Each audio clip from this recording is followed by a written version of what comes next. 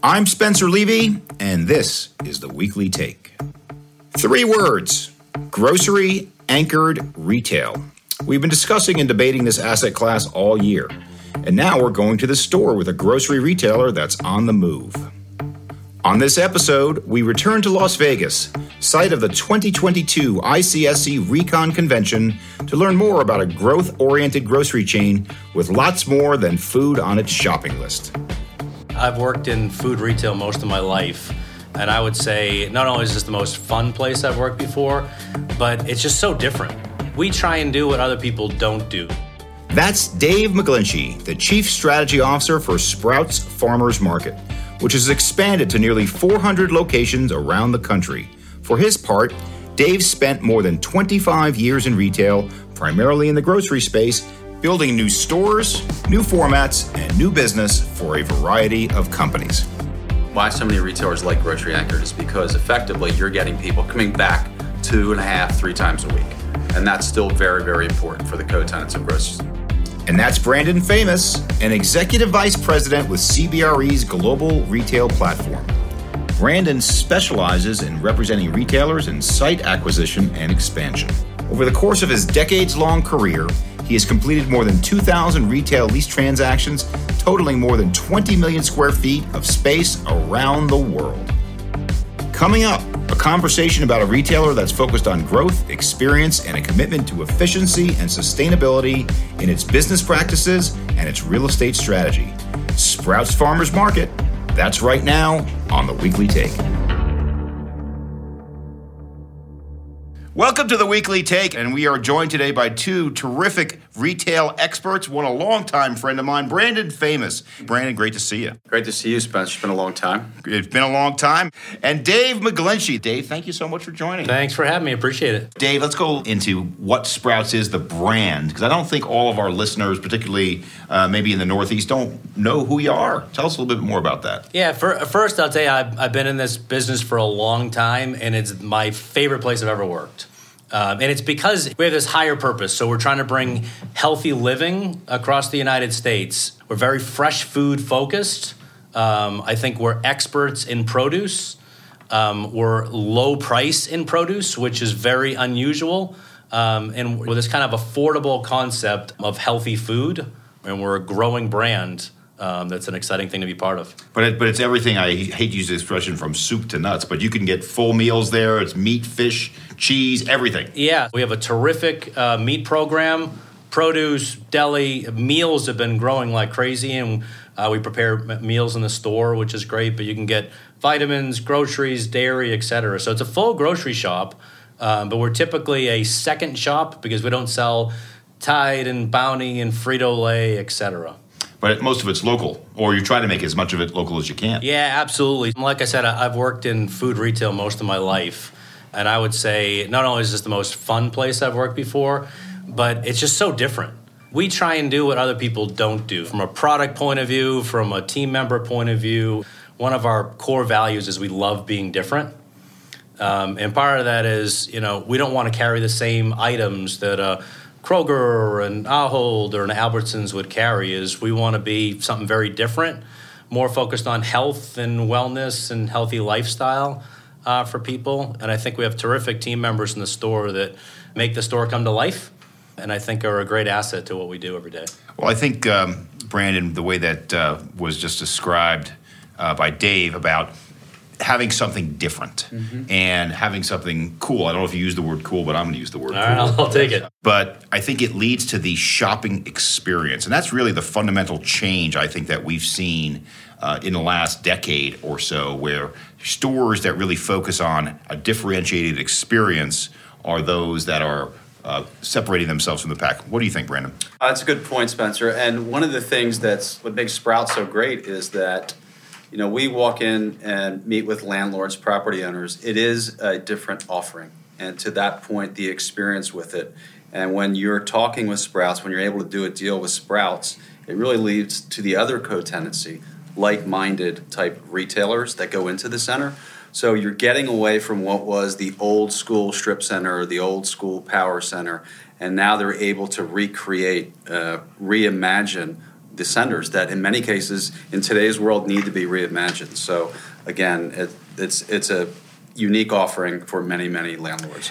If you go to like old school retail, you talk about co-tenancy clauses. You have both the good co-tenancy, people you want to be with, and you have the bad co-tenancy. Nobody ever wanted to be next to a bowling alley as a old school example. But what we're saying here is that people want to be near you, or you want to be near others, not because of their products per se, but because of their values. Is that a fair way to put it? Yeah, and I think there's definitely cohesion around. So people who have the same, call it profile of customer or profile of lifestyle. We just had a great meeting with the folks at F45, and we're so aligned in what we're trying to do and the type of customer we're going after. Slightly more affluent, super health conscious, right? They're a gym and we sell health food and supplements. And we think there's some business we can do together. But tenants like that, I think, that just bring more to the center that's not the same. Actually, one of the examples we're doing in a coffee shop was, the same coffee shop that's in every supermarket. We don't want to do things like that. We want to do things different. So having more unique offerings in a center is terrific, I think. One of the things that we talk about a lot, and you guys don't have this issue because you're big enough now that you actually have good credit, but many of these smaller retailers might not. And we have this balancing act, which we call between credit and cool. Yeah. And how do you look at that? Yeah, we're super fortunate. So we made the Fortune 500 last year, which was a big deal, right? And for us is I think we have the benefit of we're a publicly traded company, but we're also, internally we feel like a startup. It feels like you're kind of an entrepreneur working at our company, which is very different than a lot of other places where I've worked, where it's just, every day is kind of the same and you're kind of, doing the same as other people. Well, a prior guest that we had on the show was the chief of real estate for Allbirds, which is a company that makes shoes and apparel. But, I think I could have ripped a page out of their corporate guide and stuck it onto Sprouts. It's so similar. But I think what it speaks to is not just how the consumer is evolving to care more, not about the goods, but about the overall value proposition for the company. I think, by the way, it's the same thing for office employees as well. Brandon, what do you think? Yeah, no, I agree with you. You're looking at a consumer now. Obviously we can talk about millennials, Gen Z, et cetera. But again, when you're going into what Sprouts offering is, it's that fresh. It's able to touch it, feel it, smell it kind of thing. And it's not just cookie cutter, which is all part of the experience. Very, very important. Every real estate person I've had on my show, I say, are you in the real estate business? And 9 out of 10 say, no, I'm a technology company. No, I'm an information company. So I'm going to ask you, Dave. Dave, are you a grocer? No, I would say we're not a grocer. I'd say we're trying to bring healthy living to more places across the U.S., less about being a grocery store. So speaking of grocery, Brandon, you've been in the business a long time. Grocery's evolved over the last 30 years. How have you seen the evolution of that segment of the market, Brandon, in the last 20, 30 years, and bring us to today?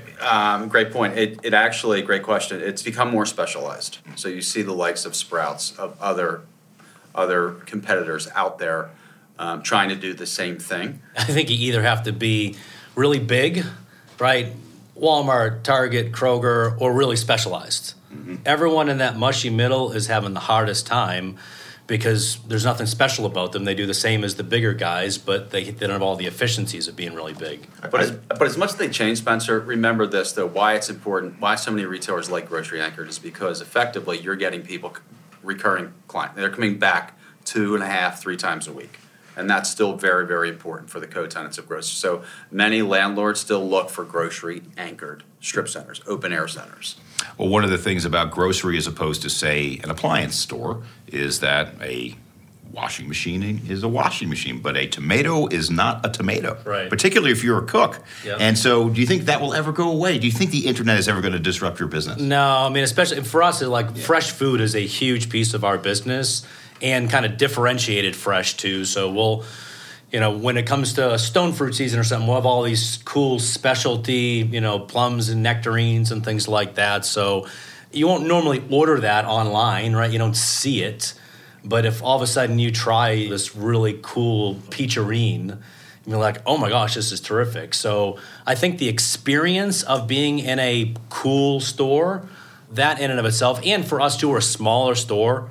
Our new format's 23,000 square feet. You can get in and out pretty easily. And if you're going to select your own meat and produce and whatever, I really think the customers aren't going to do that. But will they order Bounty online and Tide and Coke? For sure. Because it's everywhere, right?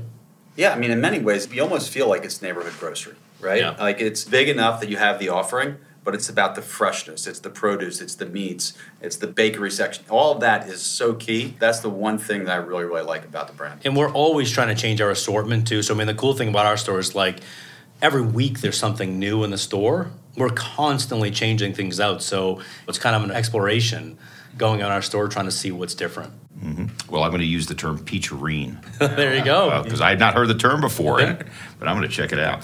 So let's turn to real estate now, a little bit more just granular on real estate. 23,000 square feet, your optimal size, but the typical grocer, I guess we say the big ones could be 50, 60, 70,000 square feet, but the little guys or those smaller ones could get even smaller than that. How'd you pick 23,000 square feet as your optimal size? Yeah, so it's funny. We have a relatively new CEO. He's been with us a couple of years. In early days, he went in and he goes into Southern California, which is some of our earliest stores.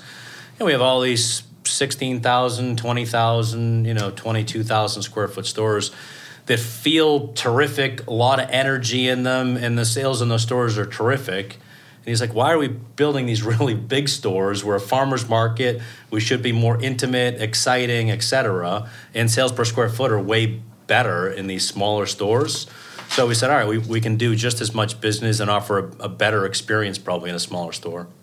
So you mentioned your sales per square foot, and we're talking about traditional retail metrics, the health ratio, the ratio of your sales to your rent, sales per square foot, which you also mentioned.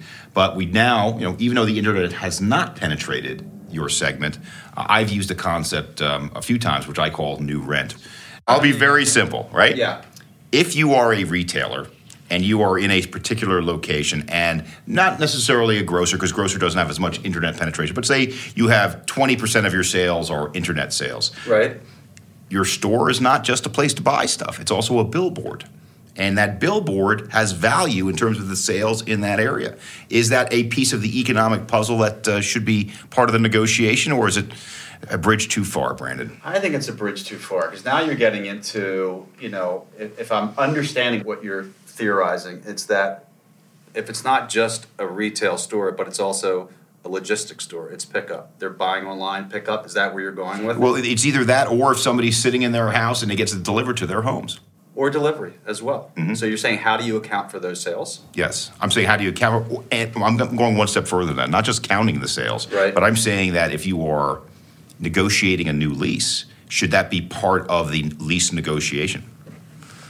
I would tell you, hell no. The big thing from a retailer point of view, you say it's your brand, yes, right? And your marketing of the brand and, et cetera. Less to do with that particular center, right? It's kind of like, you know what, Spencer? You remind me of something. It's these landlords, speaking of tenant rep, the landlords that always try to throw into the net charges their marketing or their promo fund for the center. Mm-hmm. And all I do is tell them, you want to charge me $1 a foot or 50 cents a square foot, your promo on the center? We as a company, or our client, Sprouts, as a company, will spend 20 times the amount of money on advertising. Maybe we should get a deduction in our rent for doing that, promoting your center. They don't buy it and we don't buy it and we end up fighting, but I like it. We get through it. For the record, this is why Brandon is good at what he does. Thanks. So let's talk locations now. I know that most of your product, and we took a look at your footprint, you had a lot of stuff in, is it California? I'm getting the states right here. Yeah, California, Texas, Colorado, Arizona, and now Florida, which was relatively non-existent 5 years, and we've been at a sprint in growing Florida. But all of those are what we would call the highest growth, macro growth, right? Yeah. The most people moving in there. Yeah. You can include Charlotte, Nashville. I mean, we could, Raleigh. I mean, there's a lot of cities we could include in that. But your sub-demographic, you can't just look at the aggregate number of people. You're also looking for a certain type of person, certain income level, maybe other factors. What do those sub-markets look like? Yeah, so we have two customer segments that we focus on. Health enthusiasts, which is exactly what it sounds right. It's someone who lives a healthy lifestyle, really cares about what they put in their body, probably belong to an F45 or something like that. And then experience seekers who love the store experience. So probably the anti-internet type thing is they love the interaction, they love being in a store, they love seeing new items and are always like researching what's the latest diet trend or whatever else. So we look for where a lot of those people live in some level of density. And then, we say, all right, let's try and carve out trade areas in these areas. Well, let me push that just a touch, because I know that all the areas you've mentioned are the areas that most, not just retailers, but real estate folks want to go for all asset types. Sure. But then I have this concept that we call the difference between CBDs and BBDs, right? Central business districts, better business districts. Now, recognizing that Sprouts is mostly suburban, but better business districts can be in a suburban area, which is a combination of live, work, play, very often near a university, very often near some other driver of this healthy lifestyle. So when I open the door to that opens the door to old school cities like Chicago, like New York, like even, you can go further out in the Midwest. I can give you a neighborhood in each of these cities that has those characteristics.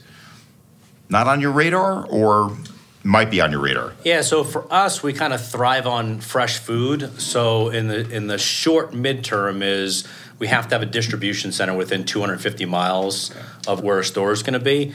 We don't have one yet in the Mid-Atlantic Northeast. But we're penetrating the Mid-Atlantic. Yep. So that's one where as soon as Brandon and I get on our horse and start moving in that area, as soon as we get to a certain number of stores, we will build a DC in the Mid-Atlantic, then fill out that market, and then go to the next market. And to your point is Chicago, New York, et cetera, is all on the long-term radar. Let's talk about this for a moment, because when we talk about green and healthy lifestyle, not just looking for the individual, but the goods that you sell, distribution is enormously important, because the way that people define green now is changing. It's no longer just this is an organic, what was the term again? Peacherine.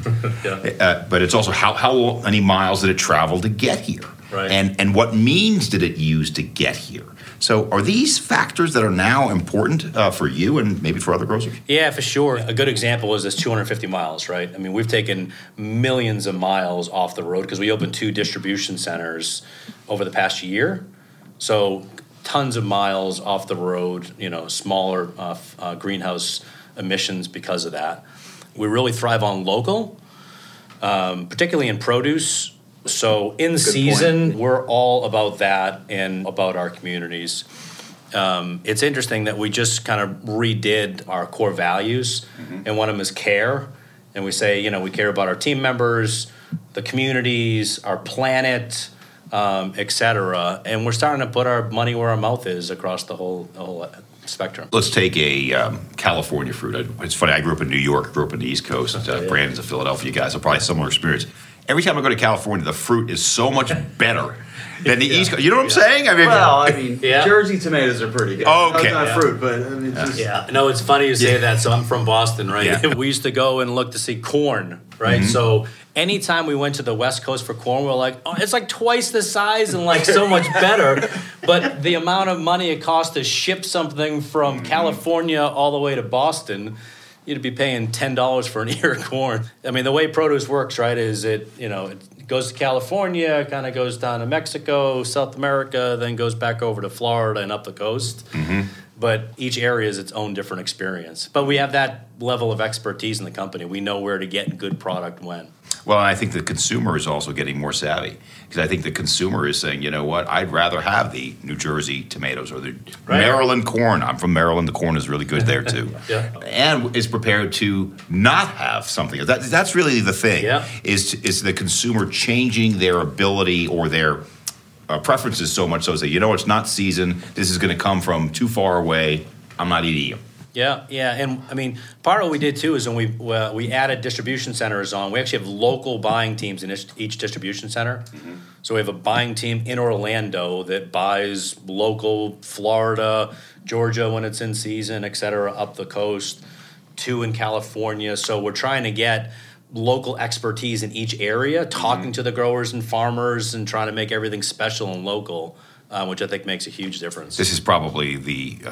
a wrong reference, but I remember, this has got to be 50, 60 years ago, when the fish market and the guy or the woman would stand on the coast and the ships would come in and like literally pointing out what they want. I went to the Japanese version. I was in Tokyo. They actually, very cool. It was a very cool experience, like the real deal. Yeah. But what you're really doing is the produce version of that. Maybe sometimes with the... We actually do the same thing with seafood too. We have each area is a different seafood supplier because of that, right? Because each coast is going to have different product and different levels of freshness. Yeah, but the one thing I want to touch on that real quick is you're talking about the quality, the freshness, it's local, it's not expensive. That's a great point. Right? So we haven't really talked about pricing or cost for this. That's the benefit of it, so we can really reach across all segments of population. It's not an expensive offering. And that's been like the heritage of Sprouts too since the beginning. I mean, it started in the 50s as a farm stand, right? And it was always low price, high quality produce.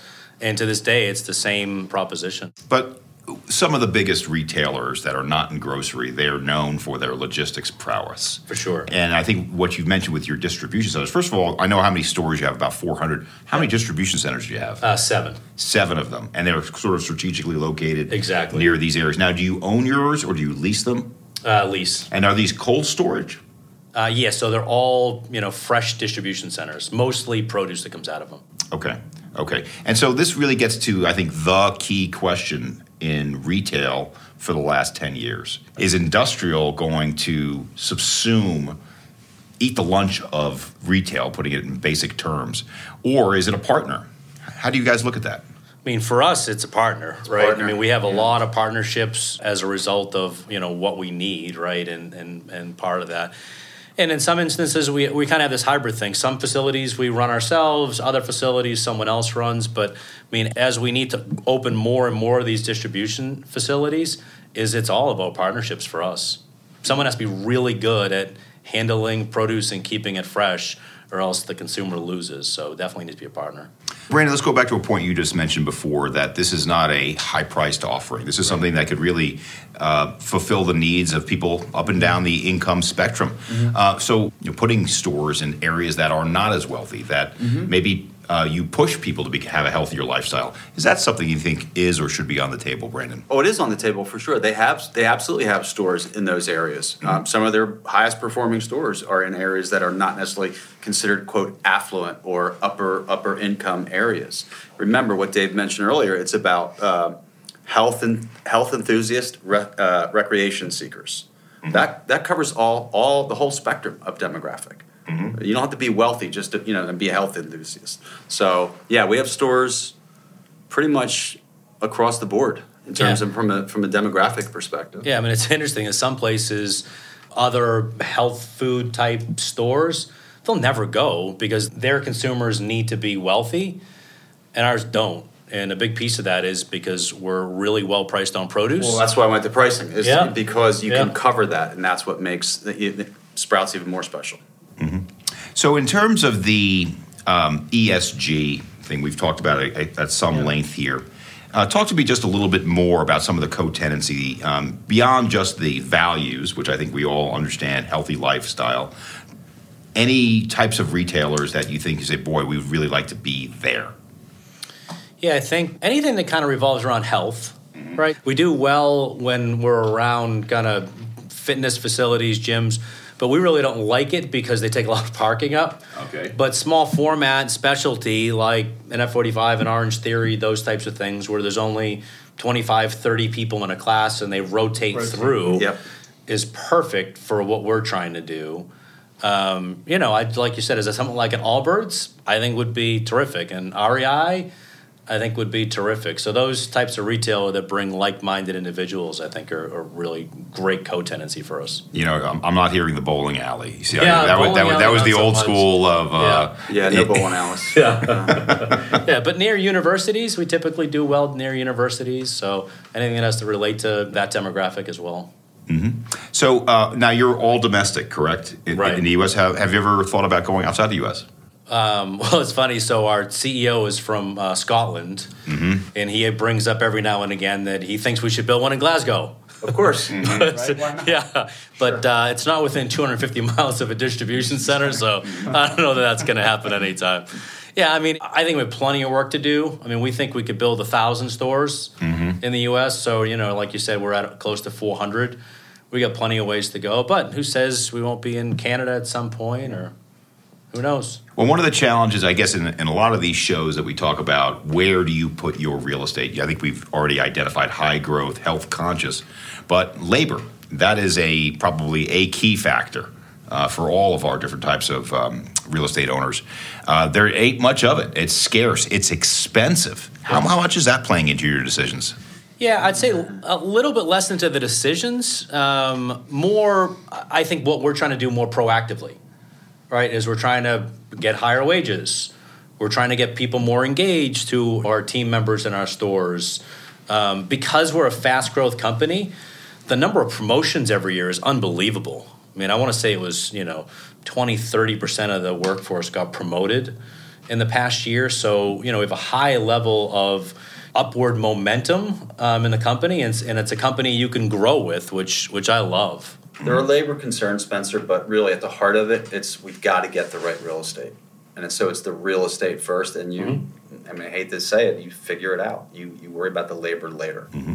Well, that's different. I mean, I would just being directed in the office sector and even the industrial distribution center business, people are saying labor is the limiting factor. And now you may have a 250-mile radius, but you may put it in this town versus that town. For sure, or from a distribution point of view, we definitely think of, all right, where's the labor force going to come from when we decide on where the location is going to be.